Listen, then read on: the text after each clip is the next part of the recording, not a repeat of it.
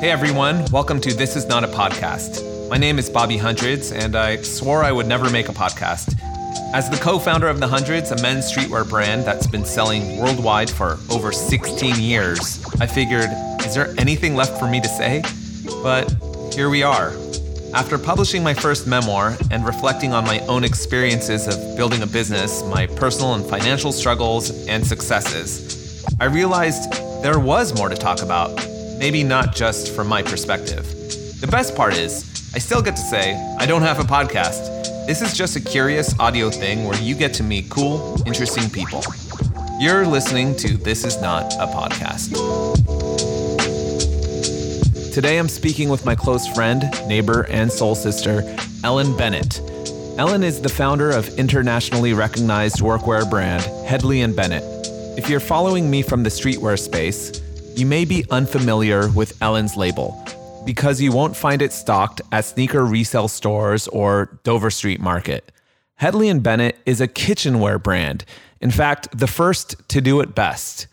If you dine at any of the more established restaurants in the world, take a peek inside the kitchen, and chances are you'll find her square red ampersand logo emblazoned on a chef's apron. We built a community and I didn't even know what I was building, but I was building it, and I was building it hard. Like, I really was dedicated and adamant. Ellen drummed up the idea around a premium and cool kitchenware brand back in 2012 when she was a line chef at the famed restaurants Baco Marcotte and Providence here in LA.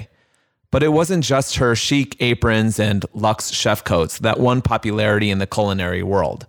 Ellen herself is a force of nature, and her personality and inspirational voice have positioned her as a leader and guiding light in the entrepreneurial space. Find your magic sauce. Don't try to be like other people. It's easier to think in your mind that it's cool to be like other people, but it's actually better to work on being the coolest version of you. But building a business out of a dream isn't easy. In fact, it's scary. It can be disheartening and often painful. Ellen and I sometimes get together for late night dinners just to share and relate our hardships that come with being a boss. In chapter 16 of my book, The Hardest Part, I equate my managerial duties as exactly that, the hardest part of my job. It's something that's rarely discussed in startup culture. Entrepreneurial discussion typically revolves around the glory and sexy, scintillating parts of rising up and achieving goals. But what about our duties as delegators? Our obligations as responsible leaders? What's it take to really be a boss? Meet Ellen Bennett of Hedley & Bennett. How many podcasts do you get asked to do? What is the frequency? Because I want to know how special I am. You know, I feel like, and I wish everybody could see how I was sitting, because now I'm on my knees. You literally look like you're levitating above your chair. Yep, because I'm wearing a big old skirt. I don't know, like one a month? One a month, and then do you do one a month? I would say on average, I either do one a month or a talk a month. Oh, and then what are the themes around the podcasts and talks? It's usually my story, which we start with that. And then we dive into what's the real deal? What's the real shit happening? Like where's your attention? What's your where's your new North Star? How are you going to get there? And I always like to make it very fucking honest, because good old Instagram makes everything look so the first shiny. Part is the Instagram version. Yeah. The first part's the shine. And then the second part is the grime. The shine and the grime. But this is pretty grimy. So you're saying you're not doing a podcast because you're working on your book. Yep. And what else are you working on? I'm working on a book. I'm working on a show. You're working on a TV show. Yes. Which is also a big deal. Mm-hmm. Okay. And we created a product development department for Hedley & Bennett this year for the first time ever, because it used to just be me and my ideas at 2 a.m. What does a product development team entail? What is that? What does that mean for people who don't understand product development? So, I mean, very much like you guys, we are self-funded and started everything from literally my house. That's the grime. That's the grime. A little bit of shine too. Dirty ass grime. Yeah. And some shininess, just because because I smile. Through the shitstorms, you see my white teeth.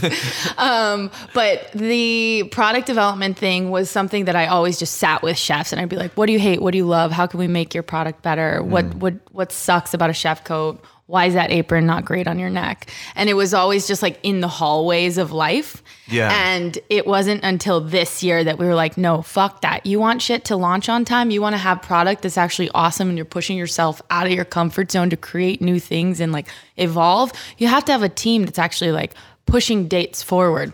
You have an amazing team. Yeah. And I feel like in some ways, I mean, we've done 2 collaborations together now, and I was definitely inspired by how organized you guys were and how you had all your line sheets and you were preparing for the next year a year earlier. And for us, because we're the manufacturer too, we were a little bit like lazy, not in a lazy way, but in cutting corners that we didn't have to prepare because we weren't doing it overseas. Yeah. So we could like come up with an idea and in a month later it existed. You can wait until the 11th hour to Exactly. execute. And that's not always good. And I've realized in my old 31 years of age that planning actually works and it helps and it really does make execution that much better. It's about finding the good ideas amongst the millions of ideas and honing in on that one. Yeah. That's good design. Oh, yeah. That's really good. Yeah. Because you have so many fucking ideas. Yeah. But like, how do you select the one that you're actually going to put the effort behind? How do you decide what to focus on amongst the 8 million all great ideas? Because we are idea generators. Yeah. We're like maniacs. Yeah. It's like a blessing and a curse, right? Because you just constantly come up with new and other things, and your team around you is maybe a little bit more linear than you, and so then they're like, "Hi, roadmap, sandbox." Launch date, marketing calendar, time and action calendar, and then you're over here. Yeah, and I'm you're like, over but there. what about this? I just literally saw this person. It was the greatest idea ever. I think we should do this. Scrap it all. And they're like, fuck. So that happens, but again, with my 31 years of old age, I'm realizing that it definitely helps to plan. So I'm being a little more patient. Because I see the outcome of a good launch and I see the outcome of a shitty launch. Yeah. And then I'm like, okay, fuck it. Yeah. It's true. I should put a little more effort into it. And it's incredible. I mean, I literally just flew in from Seattle last night. I was there for 2 days, 48 hours.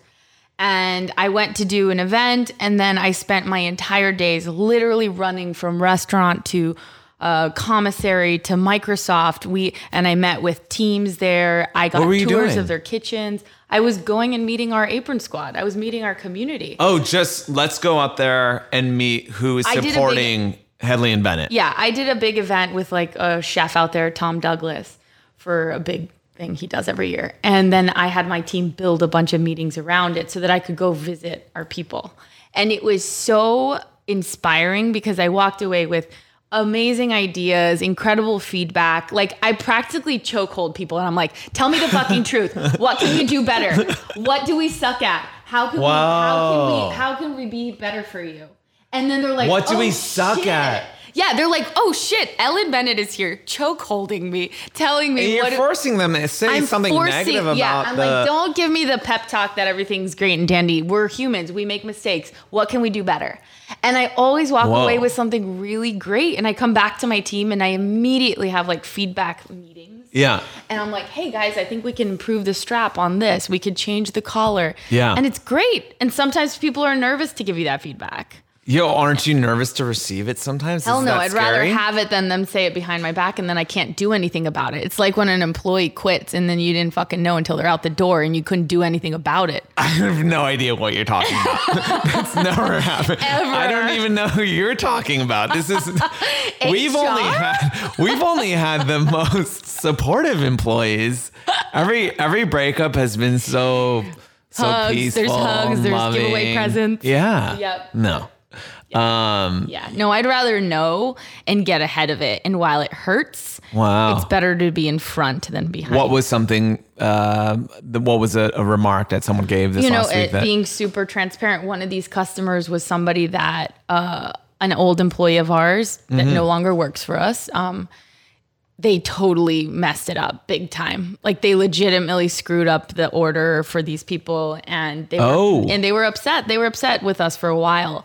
And when I went there, the first thing I said to them yesterday, I was like, I just want you to know that I am incredibly sorry that happened to you. Whoa. And as someone that started this company 7 years ago out of my house with $300, I want you to know that you are the most important thing and that my community is number one and that we will not let this happen again. You have my word. Here's my cell phone, my email, and my card, and you can contact me. Good, bad, ugly. And I looked them all in the eyes and they were like, oh, fuck.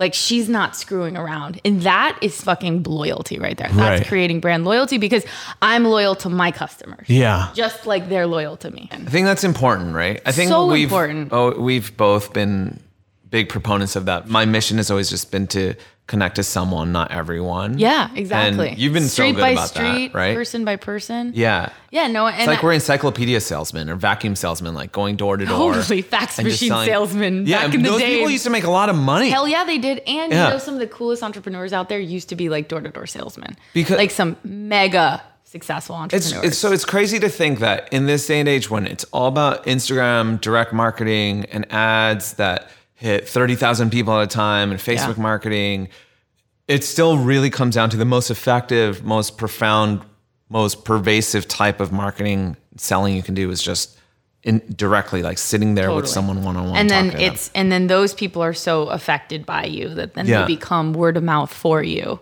And when we moved to Vernon, we got a 16,000 square foot factory and I turned half the factory into what would now be called an experiential space. But back in the day, I was just like, this is a rad space to bring people together, like cook and have parties and events and be able to support people when they come to LA. If they, want to throw a dinner, don't have a space, they can come do it here. Yeah. And so, we outfit Shake Shack. And when Shake Shack came to the West Coast, I was able to reach out to Danny Meyer, who's like my fucking hero. Yeah. The head, and owner of Shake Shack, and say, hey, we'd love to host your party for you coming to LA. And that was a really big moment for me to be able to give back to my community in that way. And we hosted 1,000 people in our factory and had like a DJ in the treehouse. We built a zip line, we had slides. Like there's a La Colombe coffee bar. And to this day, if you walk in, you can get a tour and you see our manufacturing floor and you get Jenny's ice cream and we have Health Aid kombucha on tap and La Colombe coffee, which by the way, are all brands in my community that I love and they love me and they send us products so that people can try it. And it's just part of building that like soul. It's not this like soulless monster. It has a mission and a purpose. Yeah. And it's just like the apron is the byproduct of everything. So it was scary, I'm assuming, when you were first working on those aprons because there's no roadmap, right? Yeah. And everyone's still scary. It's still scary. Yeah. But now there's a little bit of an ecosystem, right? There's like an ecology around these kitchen, what do you call it? Yeah, culinary, it's like chef gear. Yeah. One of the main questions I get asked is, were there times of doubt? How did you get through times of doubt when people told you it wasn't going to work? How did you convince yourself to do it? How did you sincerely have to have enough conviction in whatever it is that you're doing and enough purpose and drive that doesn't have to do with the money to get you through the shitstorm. Interesting. Because if you're doing it for call it revenue, it's just not worth it. Right. Like there's easier ways to make money. Way easier, way less complicated ways to live your life than to be an entrepreneur. Yeah. Being an entrepreneur is a very large decision to make and it is not a joke. And I think that for me, it was that community factor and the fact that I was a young woman, I'm Mexican and American. And to show other people that I could be 25 years old and I was going to go out in the world and make something out of nothing, virtually nothing, and create it with my own blood, sweat, and tears, and then build a team around it, and then build a community around it. And then just do everything that people don't expect me to do. Like people walk into our factory to this day and they're like, oh, where's the owner? If they're like old people, old bankers or whatever.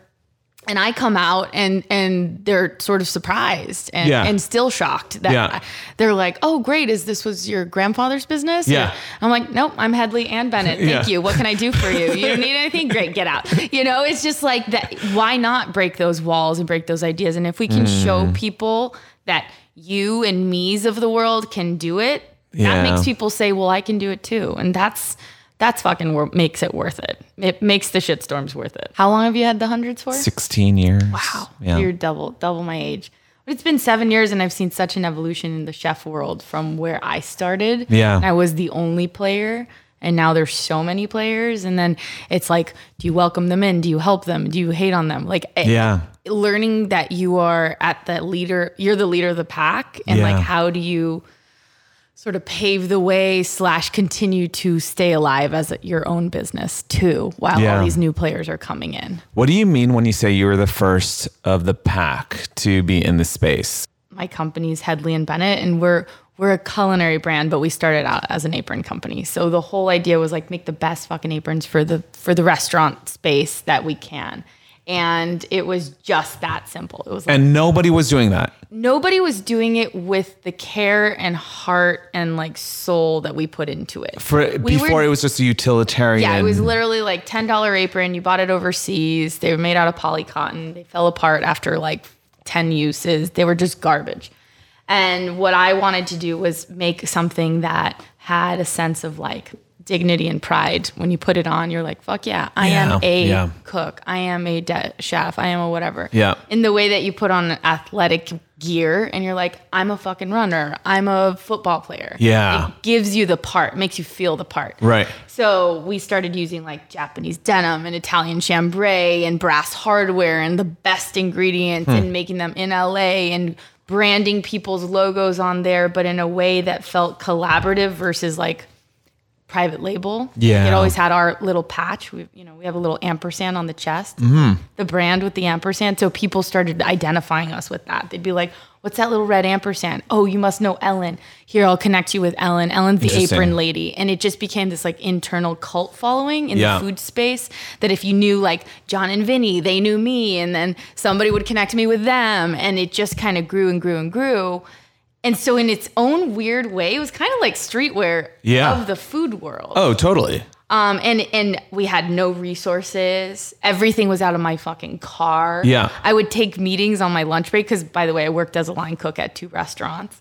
And I would jump in my car, put on Bluetooth, and like take calls with restaurants. And then at 4:29, when it was time to go clock back in for my $10 an hour job, I'd be like, okay, gentlemen, well, it was great chatting with you. I'll circle back with details and follow up on next moves. Thanks so much. Have a great day. And I would like hang up and then fucking bolt back into the restaurant to like finish out service as a cook. But here I was sort of playing a double life of growing this business in my free time. So shit was hard. Like nobody thought that was a good idea. Nobody thought good aprons. There was no blueprint or roadmap for you to do that. There was no roadmap. I had a fucking machete in my hand and a mountain to climb. And I was like, here we go, baby. Yeah. And a lot of people for a long time were just like, that's cute. That's really cute. Good luck. Like, you're a cute little lady. It's cute, quaint. Yeah. Why would we need something like this? Who cares about a branded apron? Yep. It's just an apron. Yeah.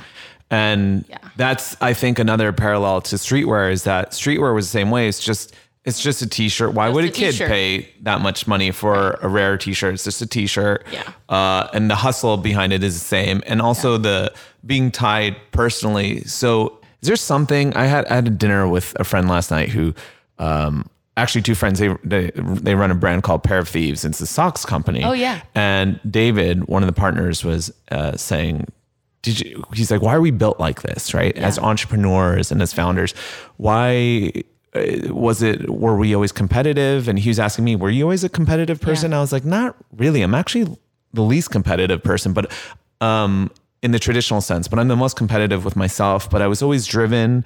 I always felt like I needed to prove a point. Mm-hmm. I needed to feel heard. And these were things that I feel like were just inherent. And one of my kids has that too. Really? And I see it very early in him. And I'm sure my parents saw that. And when children are young, it just looks like they're being difficult and stubborn and they get bored easily in school. And did you feel a lot of that growing up? Totally. I mean, I think I was a terrible student and I was very much not taking the path that everybody else was on. And for a long time, I tried to be like a crayon in the Crayola box, just like try to fit in, try to be the color yellow next to your friends that are blue and red. Instead, I'm like, no, I'm fucking fuchsia, goddammit.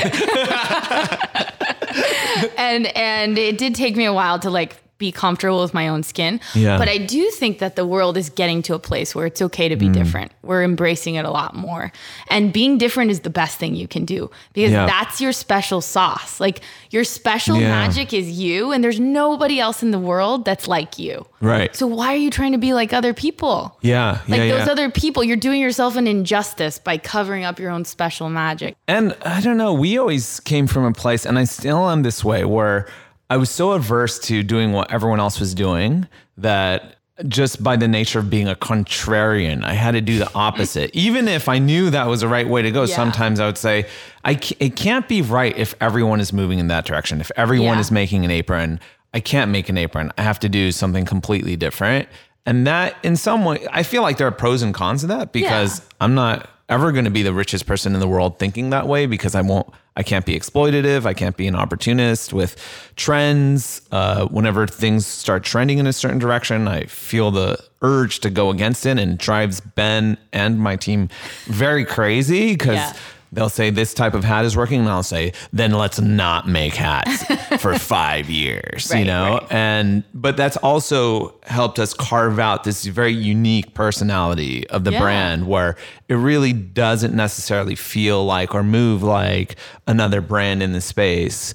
And I feel like that's very much your story as well, right? And even if it's not just aprons, it's like you as a person, you've been able to carve out this space for yourself in this world. I feel like I figured that out early on enough to know that my way was different, but it was okay, and that I enjoyed it. And I think that, I don't know, I wouldn't say that this goes for everybody, but I definitely had a tough upbringing and my parents got divorced, and there were just a lot of circumstances that didn't make my life easy. So I made a big decision that life was mine to take or to leave. And I could either stand around and wait for them to figure it out, or I could just start walking down the road and carve my own path. And so I've just been doing that forever.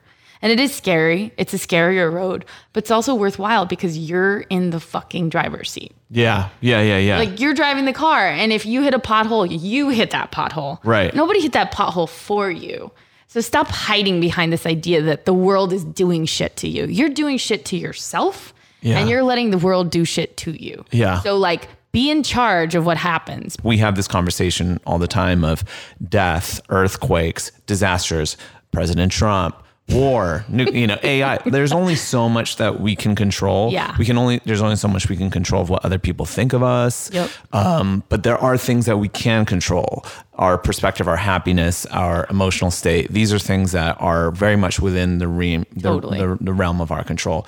I feel like you got to learn, I didn't get to learn that much later, till much later in life. I feel like in my 20s was when I finally took ownership. In the book I talk about, I had a mentor named Abe who gave me permission to follow my dream, right? And that was the first time that I said, oh wait, I'm in control. I can do this. It's not me being accountable to what my parents think or being responsible to whatever my teachers think I should do with my life. Right. I want to do this with my life. Yeah. And I'm going to own that. Right. But we both did the same thing. It just came from different places. Like we both made a decision. Yeah. Abe was there to facilitate your decision, but at the end of the day, you made that decision. I made the decision. Yeah. And I made that decision. Right. And really that's what people have to remember is that it all starts with a decision to change, a decision to shift, a decision to start a new habit or to stop a habit. Yeah. Starts with a decision. And then everything else trickles from there. So you got to be aware of the decisions that you're flinging around in your life. I'm never going to be able to do that. I suck at this. Really? Well, why do you suck? Do you even practice? When did you start practicing? Do you have a schedule that actually makes sense? If you're waking up at midnight and then fucking working for 2 hours and then going to bed till 2 p.m., how's that going to make you a successful person? Is that Beyonce's schedule? I don't fucking think so. So change some shit up. This is so funny when listening to you say this because I don't imagine if anyone else was sitting here saying something like that, I'd think, oh, she's just being preachy and who is she to tell anyone that? But I know when you're saying that right now, you're saying it to yourself. Like these are mantras that you're constantly telling yourself. Cause I'm sure there are days when you wake up and you're like, I can't do this. Or it's 2 a.m. You're like, I have no idea what I'm doing. Yeah. And I'm failing miserably. And you're like, get up and do this, Ellen. Yeah. Like you're 9 years old again. You know? Totally. And that's something that I feel like is internal in all of us. Even when I write the book, even when I write blogs and Instagram posts. I mean, I remember when I came to your office and I stole the book and I was like, I'm reading this. I'm taking one on my way out. It wasn't even the right cover. Yeah. And I was like, fuck it, I'm taking it. And then I texted you. I woke up at like 3 a.m. to read another chapter because I was so into it. Yeah. And I think that like whether you're industry wear or not industry wear, if you're an entrepreneur, if you have a fucking idea, if you have a dream, you should read the book because it's just so deeply profound and you feel like you're talking to you. Yeah. Which I love. I always tell people I'm really writing to myself. You know, when people are like, who are you to lecture me or whatever? I'm like, I'm it's not really for you. I'm lecturing myself. I don't have it figured out. Yeah. These are things that I even almost you're like have reflecting on. I'm reflecting on. Sometimes like we have to deceive ourselves into convincing ourselves to believe just so that we can survive. Yeah. Right? Because the world's chaos. It is. Yeah. And you have to be your own cheerleader. Yeah. And then you make something happen and then all of a sudden it's real to other people too. And then suddenly they start cheering you on. But you had to make it real for yourself first. What was that moment that it started becoming real for other people? In Hedley and Bennett land? Yeah. I think it was when I went to New York and David Chang started wearing our aprons and I posted a photo on Instagram. It wasn't just like Ellen in LA outfitting John and Vinny and like a few cool chefs. It was like, oh shit, this is a national thing. Yeah. And now David Chang is wearing it. And then from there, a couple months later, Martha Stewart reached out and she started wearing them and she started outfitting all her cafes across the country at Macy's with our stuff. And we are brands run by human beings, right? Yeah. And humans, we change, we evolve, and we shift, and we grow. And so as the business grew, I grew, and I changed. And when I started Hedley and Bennett, I very much thought of myself as just an apron lady. I literally called myself the apron lady. Your Instagram handle was Ellen the Apron Lady. Was Ellen the Apron Lady. And about 2 years ago, I changed it to Ellen Marie Bennett because I looked around one day and I realized, you know what? I have 42 employees here. I have a 16,000 square foot factory that I'm solely and 100% responsible for. I have payroll that's due every 2 weeks that I'm responsible for. I'm not a fucking apron lady. I'm the founder and CEO of this company. And I better own the fucking shoes I made for myself and start acting and being that. And I was not very good at it. And I had to actually like get a coach. And I told you about you weren't, this. So you weren't very good at what? You weren't very good at being a leader? I was not very good at being the leader. Yeah. I was really good at like getting out in the world and meeting customers and running around and spreading the Apron Squad community love and all of that. But like when it came down to brass tacks, I didn't have a Ben. Yeah. Like I was Ben and Bobby. Yeah. So things like P&Ls and EBITDA and all the crazy stuff that you have to actually know about and think about when you're running a business was secondary to me. Yeah. And I had to like really lean into that serious discomfort and figure out how to manage that and how to be okay with that. And that was part of the evolution of the brand too, because then I recognized, you know what, we're not just an apron company. We have the opportunity to be this like culinary brand that we're evolving into. And with the collaborations we were doing with like you guys and the Vans shoes we just did, we were starting to like bridge out of our bubble and get into this zone of discomfort, just how I was in a zone of discomfort as the CEO. So it was like I was directly umbilical corded to the business. And if like I shifted, the business shifted, and it's all very crazy. But you've been seeing the fruits of that discomfort and working through that hardship. But it's challenging. It's like team members change, they grow, they evolve. The people you start with sometimes aren't the people that go to the next level with you, and that's okay. And starting to separate my emotionalness from that and just being like, you know what? That person's going on to the next adventure in their life, and that's okay. Once I was able to sort of do that, it became easier to swallow the changes. Has that been the hardest part of being a boss and an owner? Is admin, staff relationships, firing people, people quitting, people hating you forever. Yeah, totally. Yeah. You are the bad guy, however you slice it. Yeah. You, at the end of the day, you're like the man within the business. Right. And you have to make calls that affect the entire company, and you have to do it for the safety of the company. And sometimes it's not the popular opinion. Yeah. Sometimes it's not the best thing that everyone thinks how it should be done. And so that's been really hard because I like people to like me. I want to be liked. I want to be friends with people. And I really had to draw that line in the sand. It's not about friendship. Like we're a team. Yeah. I don't even call our team a family. I say we're a team. Because you can't cut family members. No, and it's just like, it's different. Yeah. In a team, if that team member is not right for the team anymore, or they feel like they need to shift, you can let them go and you can allow them to move on. Yeah. And we're really good at that now. Like if somebody is, shifting in their world, we're like, great, let's talk about a transition. Like, what would you like to do? And how do we work together to facilitate that? Well, that's definitely my worst part of working. My least favorite part of my job and being a founder and owner is having to be a manager, having to be a leader, having to be a boss. I don't think you and I ever went into this world thinking that we were going to have to lead a team of 45 people every day, looking at us for direction, but also moral support and also emotional support. And also just to be an example, like some days I just want to sleep on my couch. And I can't. And so I'll see you at our meeting. Yeah, exactly. Minutes. And I have to put on the face. And I'm still completely an idiot and a moron, and I act like a crazy person in my office, if you ask my staff. But it's something that when you're building a company and you're founding a brand, people don't think about. There's a number of things that entrepreneurs don't think about. Number one is that one day you're going to have to be a boss. You're not necessarily going to be doing the work that you love. You're going to be fixing people's chairs, listening to them complain, and reading about them hating you online somewhere. On Glassdoor. And sometimes just on their personal Twitter accounts and social Instagram, sometimes while they're still working for you. And I always find that strange. But what about for you personally? For me personally, well, I'm evolving with the show and the book. And, I'm a partner in this hotel in downtown called the Firehouse Hotel.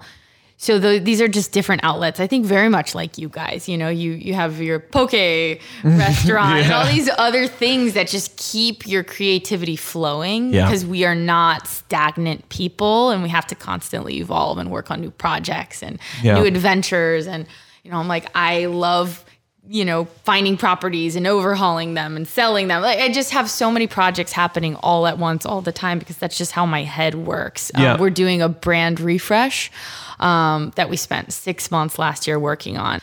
So the things like that, you just like always keep growing and pushing yourself out of the comfort zone. Thanks, Ellen. Thanks for having me. Follow us on the gram. Yeah. For when I am on the gram. Ellen's social accounts you just have Instagram? Yeah. Okay. Ellen Marie Bennett. And Hedley and Bennett. Hedley. We'll see you on the gram. Bye-bye. Bye. That's it for this episode. I'm your host, Bobby Hundreds. Our show was produced by Andrew London and edited by Rachel Kastner and Ivana Tucker. Music by Alexander Spit. Please be sure to subscribe so you don't miss an episode.